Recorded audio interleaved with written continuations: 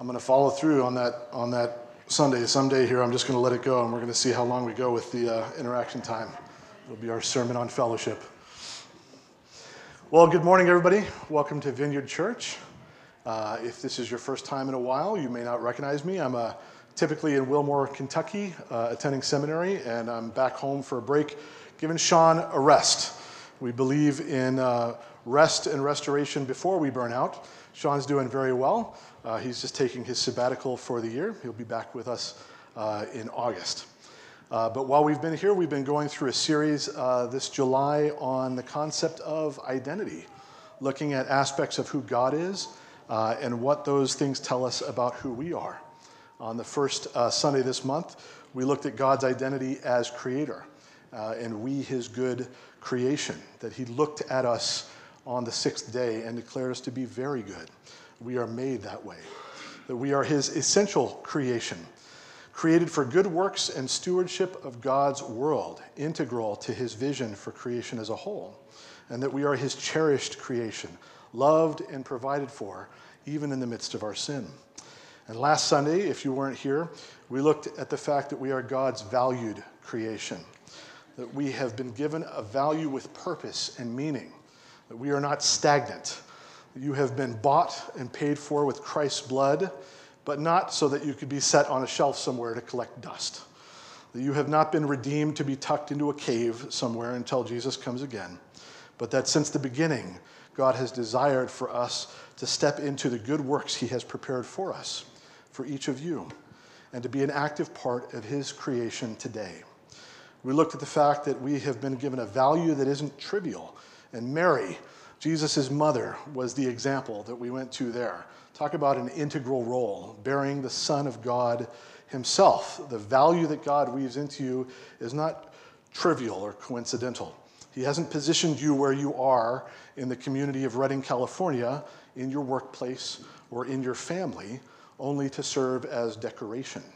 He has invited you to be about the family business of his kingdom, restoring a broken world, and to stand as a loving, ever-gracious presence in the lives of your fellow human beings as he draws them back home in reconciliation to the Father. And we looked at the value of the fact that it's fragile, but it's made to last for all eternity. That God's vision for you isn't you in his life and in his creation always. And so today, we're going to ask questions. It's the so what question. I've had the opportunity to sit through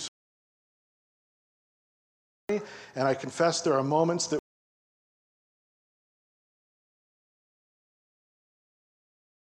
what? I need to connect the Trinity. How does that change my daily life with Christ? I got to have some way to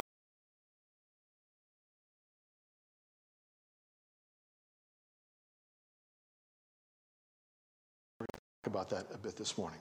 But first, let's pray.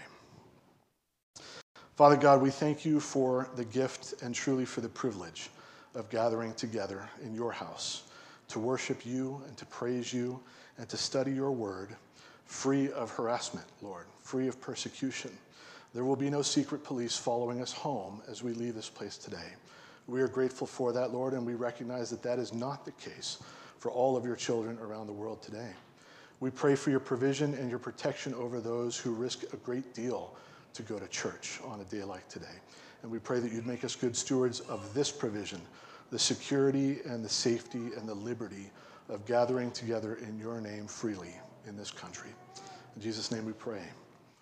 Amen. So, seminary was an unexpected and sharp and abrupt turn in my life. My undergrad, for those who don't know my story, is in computer science. I spent the last 15 years working for software companies. I have an associate's degree, not a bachelor's. I'm a profound introvert. I am standing right now in the scariest place on earth. There's nothing about the trajectory of my current life that I would have guessed would be the case about 5 years ago. I just didn't think that that's where I would be. And because seminary was so unexpected, on day one, I was already asking God the question, now what? What do you want from me? You know, what is down the road 4.5 years when I'm done here? Where is this headed?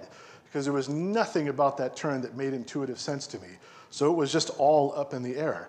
And from the beginning, I thought about that question, the now what question, in terms of doing stuff. What will the job be like? What will the tasks be like? What will God ask of me as an associate pastor? What can I do to fulfill that role? And the question has changed a little bit, but it's still there. And now I'm asking it because I'm approaching the end of my degree. God willing, I'm approaching the end of my degree. And next year in May, I'll walk across the platform in Kentucky, and I'll be done with the degree, but only just beginning the ministry. And so now I'm asking the now what question for an entirely different reason. As I've been asking God that question and meditating on it, last semester in particular, I felt like the Lord brought me to Micah 6:8, which I'll read to you here briefly now. Let's see here. I always forget my slides. Oh, I did it again.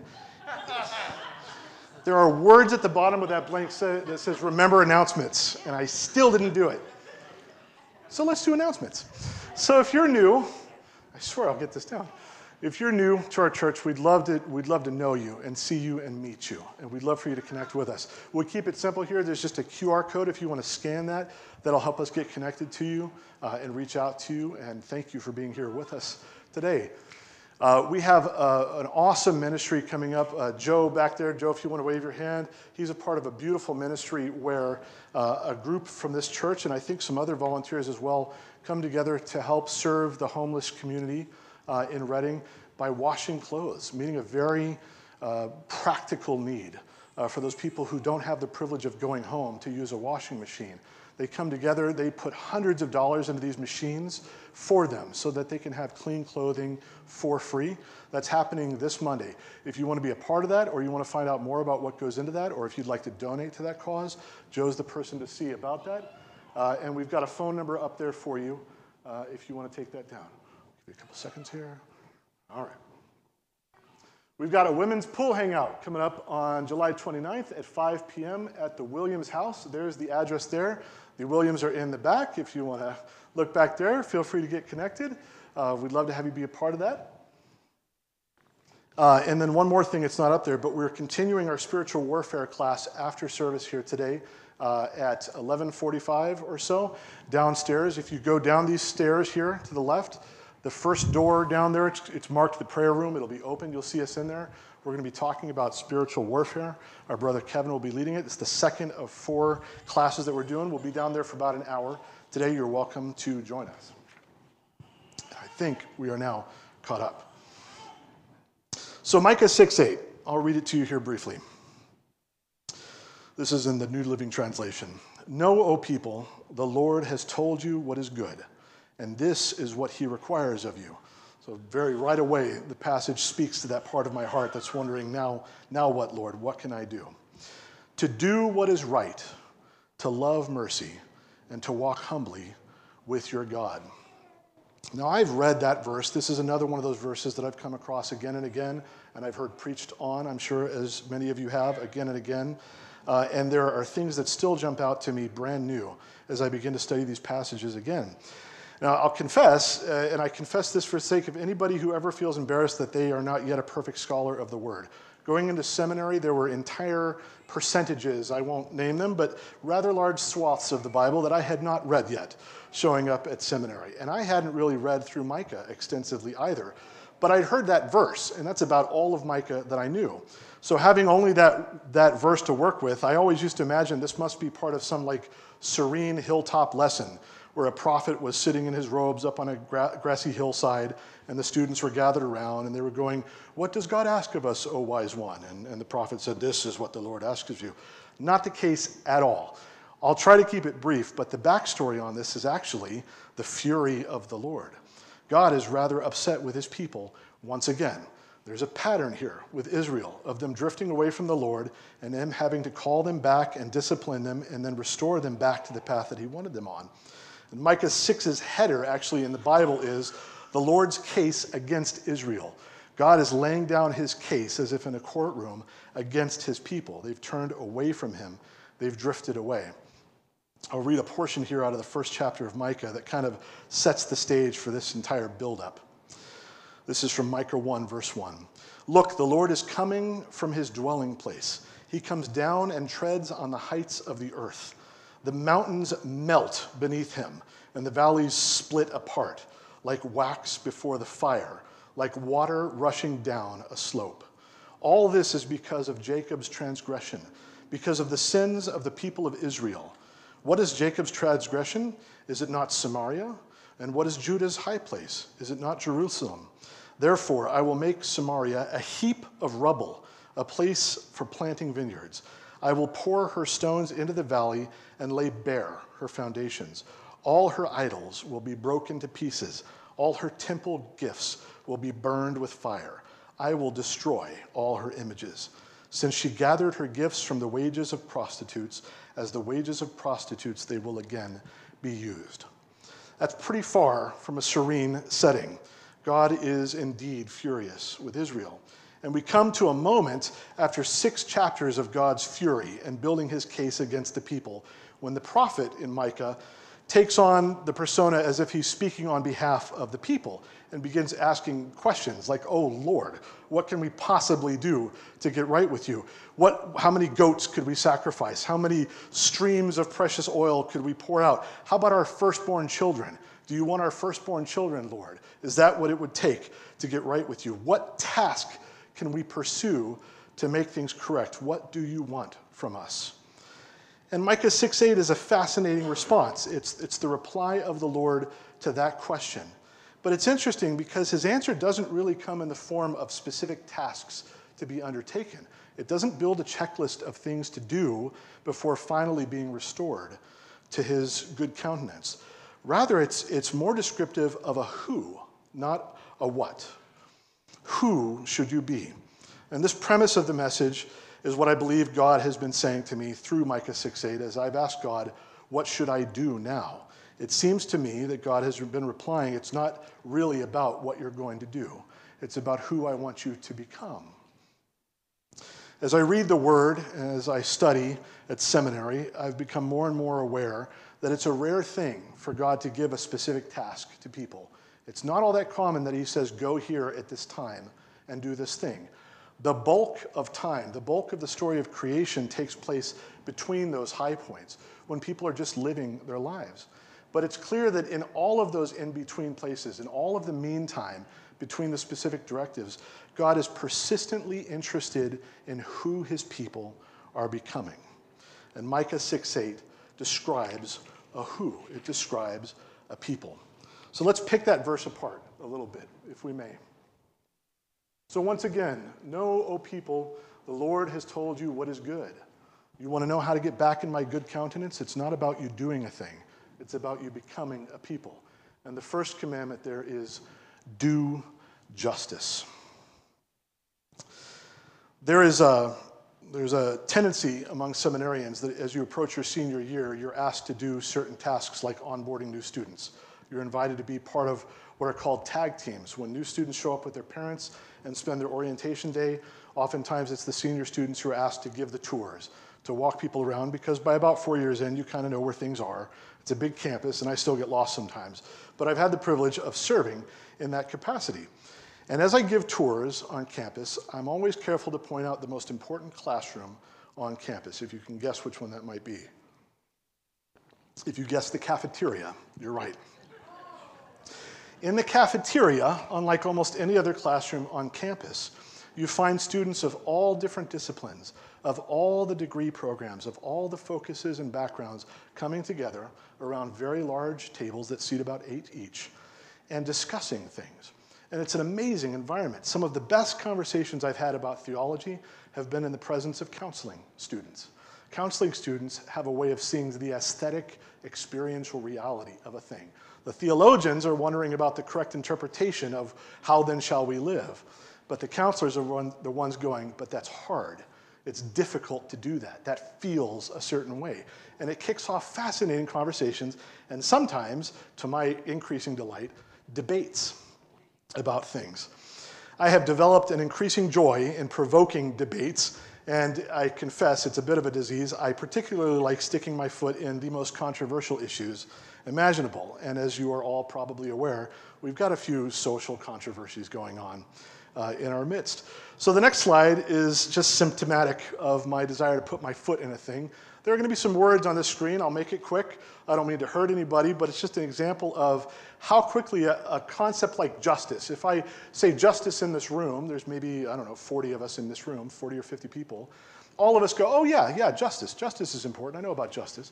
But if I were then to take you aside one by one and ask you to describe what is justice, I might get 20 or 30 different versions of what that word means. It gets complicated very, very quickly. And one of the most prominent social justice issues of our time, and a hot buzzword, is this business of equality and equity. So an example of what I might do if I wanted to throw a grenade into the cafeteria, philosophically speaking, is to sit down with a group of students and ask them, which is more virtuous, equality or equity? And then that's good for at least 3 hours in the cafeteria at seminary, and we would just be going. And verses would be cited, and people would be getting heated. Truly, one of the greatest treasures of the seminary experience has not been, I understand the 15 books a semester we're assigned are important, and Thomas Aquinas is a very good person for me to be familiar with. But the conversations among my peers, and sometimes the professors will sit down at the table and they'll get into it. And I've been a part of at least a couple of conversations where two professors would get involved at each other, against each other, and students would kind of get, it's glory. And what's amazing about that is that Asbury Seminary has succeeded in creating an environment where it's okay to disagree, where you can disagree over some pretty non-trivial, critical stuff, and the people around the table will make it clear to you that you are still loved. You have not lost your standing in their eyes. You are not diminished in the kingdom for having read the scripture differently than they have. It is amazing to be able to really lay out your convictions on a table and not be afraid of what's going to happen if your convictions are different than somebody else. I have absolutely loved that. But again, I put that up there primarily to demonstrate how quickly a concept like justice can become very, very complicated. It's a two-word commandment, so it's simple in that sense. But it certainly isn't easy to feel that out. Today, however, rather than getting any deeper now into the issue of justice, I want to focus on a different word. I want to focus on the do word. Now, I have made a promise to Sean that I will not overly burden my sermons with 15-syllable academic words, and I will not do too many language studies. I've done none this summer so far. But this is one where I think it's worthwhile, and I think it illustrates a point. We have probably all of us seen sermons built around one word. And because we're in America, it's typically the English version of the word. This is a tricky thing to do if you haven't gone back and looked at what was actually written. You might be surprised to learn that Micah 6:8 was not written in English. And it wasn't written by 21st century Western thinkers. It was written by ancient Near Eastern thinkers in Hebrew or in Aramaic. And so it's worthwhile to go back and ask ourselves, what did they say? And what did they mean? And in this particular word, it's interesting because I've run across this translation where it doesn't say do, but rather it says something like seek justice, or promote justice. Well, are we splitting hairs now? Does it matter? Is it a big difference? In this case, it is a huge difference. And I want to talk about that a little bit, but just to flex seminary muscles a little bit, this is like the one muscle I have and it'll be over. So there it is in Hebrew. And if anybody wants to take a try, anybody want to roll? I can't either, don't worry about it. Here's the word. Here's the word. The word is asah. It's a verb. It's literally the Hebrew word for to do. It's not the word to seek. There's a different word for searching. It's the word to do. Now, Hebrew is interesting in that it is so darn contextual. You really have to be immersed in the culture to intuitively discern what the specific meaning was. And here's an example. All of these words underneath there are the correct definition of asah, all of them. But there's a common theme that I want to call your attention to. Asah can mean to do, to fashion, to accomplish, to make, to work, to deal, to act with an effect, to produce, to prepare, to attend to, et cetera, et cetera, et cetera. But all of them refer to the person doing something themselves. Recall that the verse says, what does the Lord ask of you? And the answer is, you are to be a people who do justice.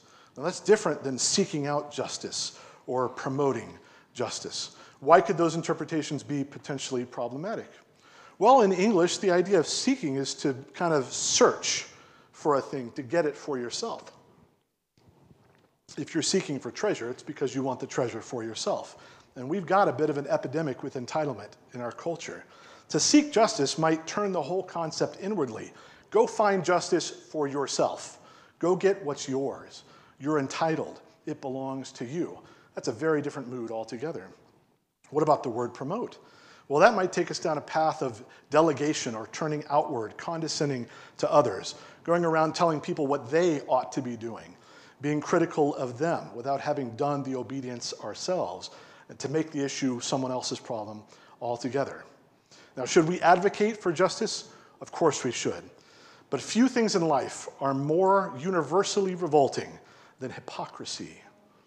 And it's an unfortunate stigma of the Christian faith and of many faiths in general that we produce people who are all about telling others what they ought to be doing without doing it themselves. And that is not what the commandment is here. Christianity is not a spectator sport. It is on you to be just. That's the commandment of Micah 6:8. You go out and you act justly. In your relationships, when people wrong you, whatever they're doing, whatever they're getting wrong, it is on you to be just in that relationship. In your business dealings, whether you're dealing with people who are being honest and straightforward with you or not, it is on you to be the one who's just in your business dealings, in your family, with your resources, with whatever it is that God has put in your grasp. The commandment is you be just, no matter what everybody else in the world is doing. Now, is that difficult? Of course it is. And sometimes it's very costly. Some business people in the room might be aware of what you stand to lose if you're the only person playing the game fairly and everybody else is cheating. Why go through all that trouble? Why put up with that? And what do these past 2 weeks on identity have anything to do with this command? Well, here's the connection to identity. When you understand who you are, who God has called you to be, you start to discover who he has called everyone else around you to be. When you understand the value that he has invested in you, you start to understand that every person you encounter in this world has been given those same gifts and established with that same value. When you see how Christ has loved you and sacrificed for you, at some point it's going to dawn on you that every person you encounter, every person who cuts you off in traffic, every person who angers you in your office, Jesus loves them just as much as he loves you. That realization about who you are and who the people are around you, that has got to change the way that you see people. It has to, if you believe it. So what does a child of God who believes these things look like? How do they conduct themselves? How do they behave?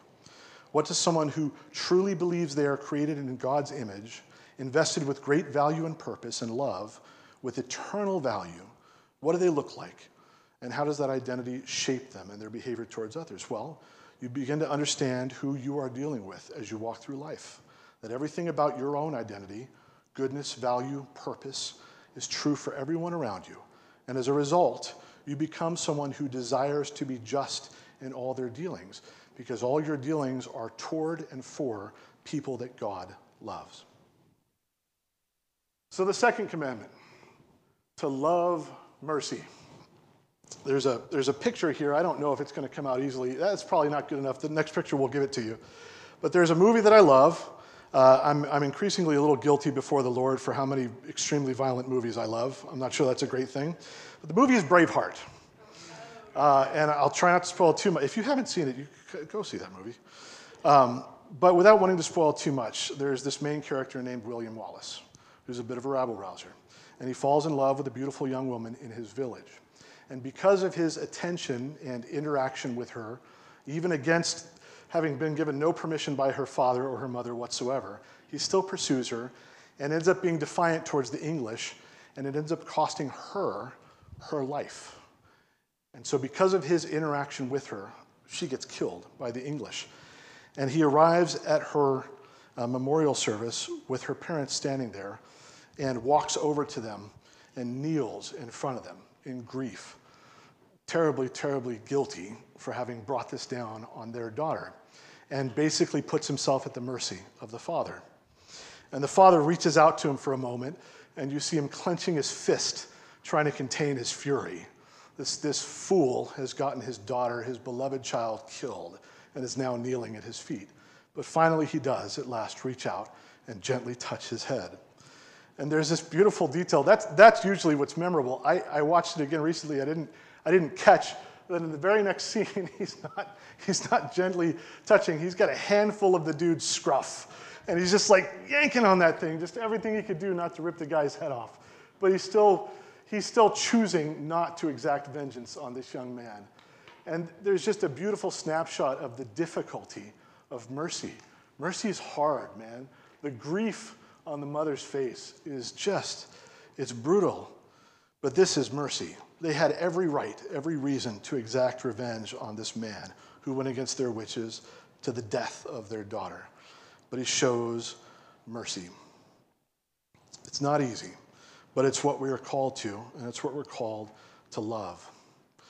There's a parable in the Bible that I think is the most perfect demonstration of the importance of mercy shown to us and what we are then to do with it in turn. I'm going to read it. It's from Matthew 18. It's the parable of the unmerciful servant.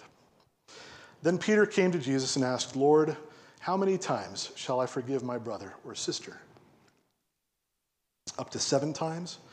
Jesus answered, "I tell you, not 7 times, but 77 times. Therefore, the kingdom of heaven is like a king who wanted to settle accounts with his servants. As he began the settlement, a man who owed him 10,000 bags of gold was brought to him. Since he was not able to pay, the master ordered that he and his wife and his children and all that he had be sold to repay the debt. At this, the servant fell on his knees before the king. 'Be patient with me,' he begged, 'and I will pay back everything.' The servant's master took pity on him, canceled the debt, and let him go. But when that servant went out, he found one of his fellow servants who owed him 100 silver coins, exponentially less than the debt that he had just been forgiven. He grabbed him and began to choke him. 'Pay back what you owe me,' he demanded. His fellow servant fell to his knees and begged, 'Be patient with me, and I will pay it back.' But the other servant refused. Instead, he went off and had the man thrown into prison until he could pay back the debt. When the other servants saw what had happened, they were outraged and went and told their master everything that had happened. Then the master called the servant in. 'You wicked servant,' he said, 'I canceled all that debt of yours because you begged me. Shouldn't you have had mercy on your fellow servant just as I had on you?' In anger, his master handed him over to the jailers to be tortured until he could pay back all that he owed. This is how my heavenly Father will treat each of you unless you forgive your brother or sister from your heart." Now, I realize in our time, in our day, preaching on sin is not nearly as popular as it used once to be. We don't like being told that we're guilty in our culture. We don't like being told that there's anything wrong with us or that we're anything short of amazing and beautiful and perfect in every way. Consider how many conceptions of right and wrong and how even the idea of right and wrong are regularly challenged in our culture. But if being loved, forgiven, and reconciled is a part of our identity, we have to reckon with the need for that reconciliation. That reconciliation and forgiveness and restoration exist for a reason. They exist because of our sinful nature. The parable of the unmerciful servant is a perfect illustration of why. As we understand who we are and how God has been gracious towards us, we should be a people who love mercy. Again, few things are more universally revolted by atheists and people of faith alike than hypocrisy. How can we, as we come to understand our own sinful ways and how far God has gone to forgive us, how can we fail to be a people who love mercy? Now, just a moment ago, I said there's more to biblical justice than I could probably cover here in a single sermon. Justice really deserves its own series, and I'm sure I'll get to do that at some point, probably repeatedly in the future. But this mention of mercy directly on the heels of justice is just too conspicuous not to consider for a moment. I want to take a moment and propose for this contemplation just a basic definition of justice. Again, there might be 20 ideas rolling around the room, but just for the purpose of my point, let's start with the idea that justice is the work of setting things right. That's what justice is. Now, there's a conception of justice that's prominent in the world. In fact, it's woven into most human laws. It's an idea of retributive justice, eye for an eye. You hurt me, I get to hurt you back. You take from me, I take from you. You make me suffer, I make you suffer in return. That's how you set things right. Pain for pain, loss for loss. The problem with that conception of justice is that mercy is not compatible with retributive justice. You cannot take an eye and also not take an eye. You cannot exact vengeance and also not exact vengeance. Those two things are mutually exclusive as concepts. So is God contradicting himself here? He's just commanded us to do justice and love mercy. Is that even possible? Well, I propose this idea that God's conception of justice, biblical justice, is not merely retributive in nature, and thank the Lord for that. The Bible declares that the wages of sin is death. Justice in response to our sin would be death, and yet here we stand. Praise God. We deserve that death, yet here we are. Did God fail the test of justice by sparing us with his mercy? I don't think so, because God's justice is not retributive, but restorative in nature. When you are hurt by somebody, the world sees one person in need of restitution. The victim needs to get something back. The aggressor needs to have something taken away. The victim has been hurt, and the aggressor needs to be hurt in retaliation. But God sees something different. God sees two people in need of restoration. You've been hurt, and God does not intend that you would be hurt. So God wishes to make you whole, to restore you, the victim. But your aggressor, the one who has hurt you, God did not intend that they would be someone hurting others either. And oftentimes, that violence, that act of cruelty, comes from a pain that they have already been carrying with them. The aggressor is also someone in need of restoration, back to the will of God. They too are in need of that grace. When God sets things right, he addresses everyone involved, not just the victim. God's justice is a restoring justice that seeks to reconcile all parties back to right relationship with each other and to him. That vision of justice is not only compatible with mercy, it requires it. Mercy is a mandatory feature of restorative justice. Restorative justice cannot function without it. To do God's justice God's way, you must love mercy. And to love mercy, you must recognize and understand that you are a sinner in need of a Savior. But praise the Lord, you've got one. Through faith by grace in Christ alone, you are offered forgiveness of all your sins and salvation.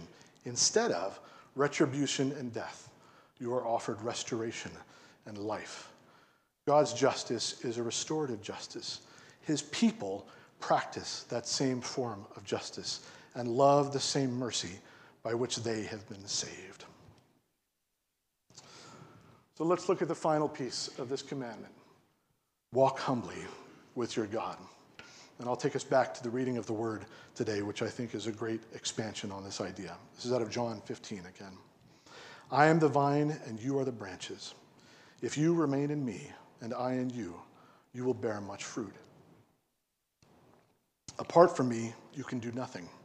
If you do not remain in me, if you do not continue walking humbly with me, you're like a branch that is thrown away and withers. Such branches are picked up, thrown into the fire, and burned.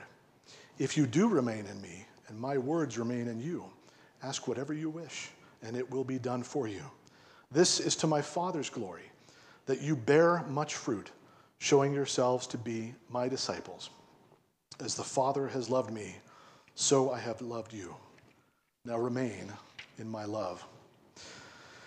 So my undergrad was in computer science, and I remember very little of that associate's degree. That would have been 2001, 2002, it was a while ago.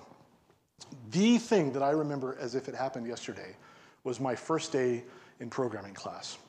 My professor, Dr. Henry, stepped up in front of the class and began to teach us about programming and about functions and methods. Now, I won't try to lay that out for you and bore all of you to tears, except to say that a function or a method in software is like a repeatable task. It's something that you're going to need to do a lot of. So you write it in the code once, and whenever you need to do it, you just call it. You say, do that thing again, whatever you called that thing, rather than having to write it out every single time. And a good way to think about a practical function is something that you will always need access to or do frequently. And the example he gave us was, think about a car. What does a car need to be able to do at its most basic fundamental level? Whether it's a $50,000 car or a $10,000 car or a Hummer, whatever it is, what do all cars need to be able to do? What's some practical baseline function without which a car just is not a car? And so he wrote up on the board, how about drive without hitting things? That's pretty important. You don't want to just be able to go, you want to be able to go and be controlled and not collide with everything that you see in front of you. Every car, no matter where it's going or how fast it's getting there, it needs to be able to drive without hitting things. That's the basic, most reducible thing to start every other thing that you would build off of it. I think here in this last instruction, to walk humbly with your God, we're kind of given that as a building block. It's the third thing that's said, but it kind of sets the foundation for everything else. How do you learn to do justice? You gotta walk humbly with your God. You gotta see how God does justice. You have to pay attention to the way that he acts in creation. How do you learn to love mercy? You gotta walk humbly with your God. You gotta remember that you're not entitled to his grace, that this is a tremendous gift. That's the baseline function. That's the, if you don't get anything else right, get this right action. Walk humbly with me. Watch me. Get to know who I am. Get to know who you are. And the rest of this will follow. The truth of our identities is found only in God and in his word. It's not found on Twitter. Justice is not most clearly defined by politicians or by musicians or by movie stars promoting whatever they're promoting in a given moment. But rather it's found in God and in his word. In him we were fearfully and wonderfully made. By him we were invested with great worth and purpose. And through his Son we have been mercifully redeemed, restored unto the Father for all eternity. We cannot know or become who we were made to be unless we remain in relationship with God. Likewise, we cannot embody God's restorative justice in the world or come to love mercy unless we are in relationship with him. In that steady, humble walk with the Lord, we come to know who he is. We are reminded of who we are. And we are called to be representatives of his kingdom here on earth, doing justice, loving mercy, and walking humbly in his name and unto his glory. That is who he made us to be.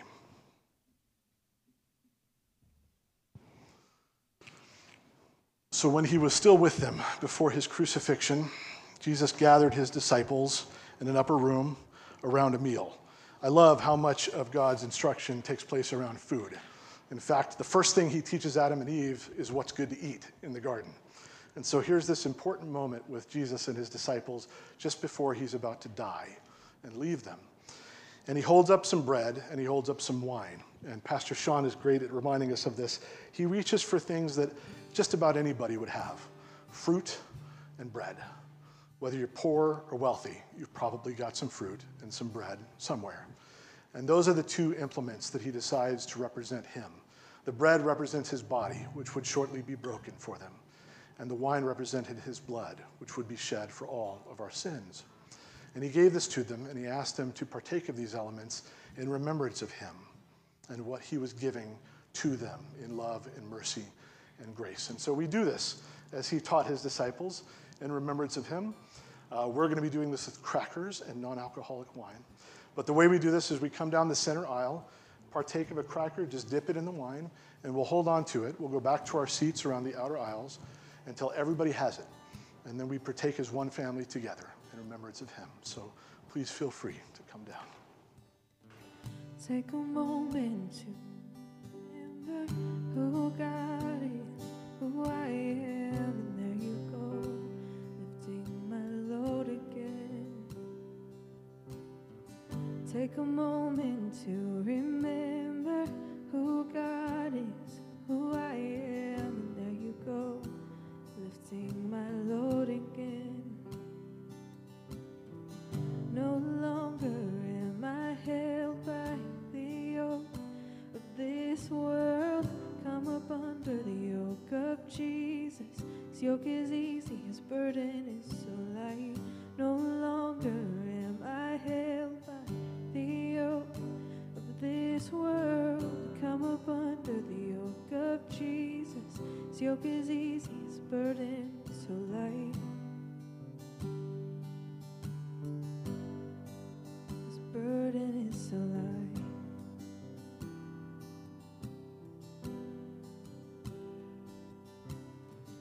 Take a moment to remember who God is, who I am, and there you go, lifting my load again.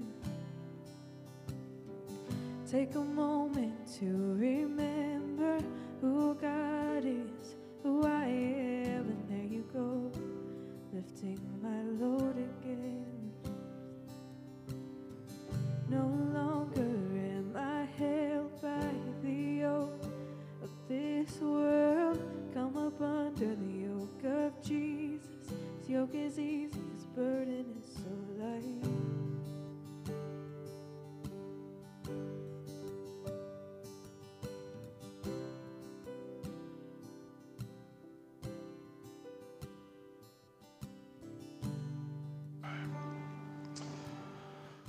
Well, Father God, as we do this in remembrance of you, as you commanded, we pray that you would help us to understand more with each repetition of this beautiful sacrament, the full extent and magnitude of your love, of your justice and your mercy, which played out in its fullest magnitude on the cross for our sake.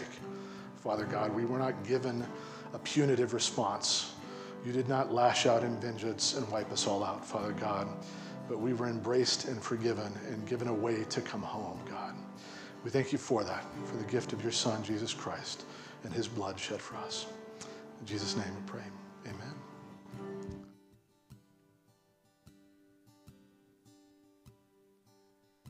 You lifted my load, you lifted my load again. You lifted my load, you lifted my load again. You lifted my load, you lifted my load again. We're going to wait just a minute and invite the young folk to come participate as well. Your love carries, your love carries me through all the valleys and the darkest of places.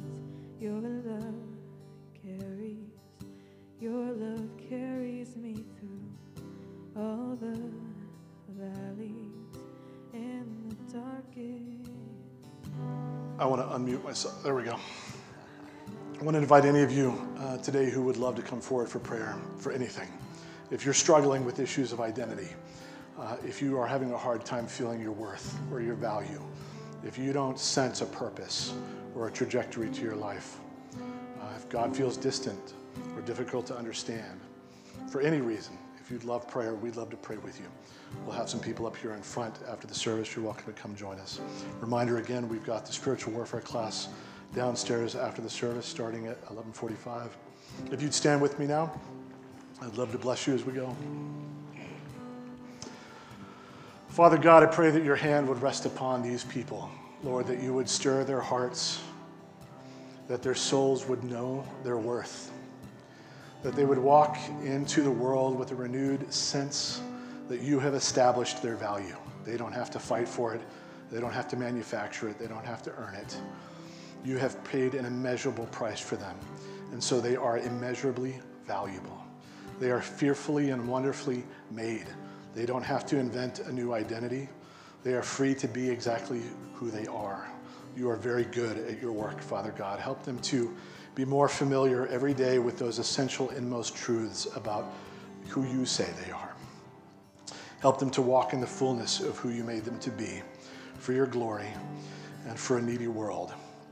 In Jesus' name we pray these things. Amen. Bless you all.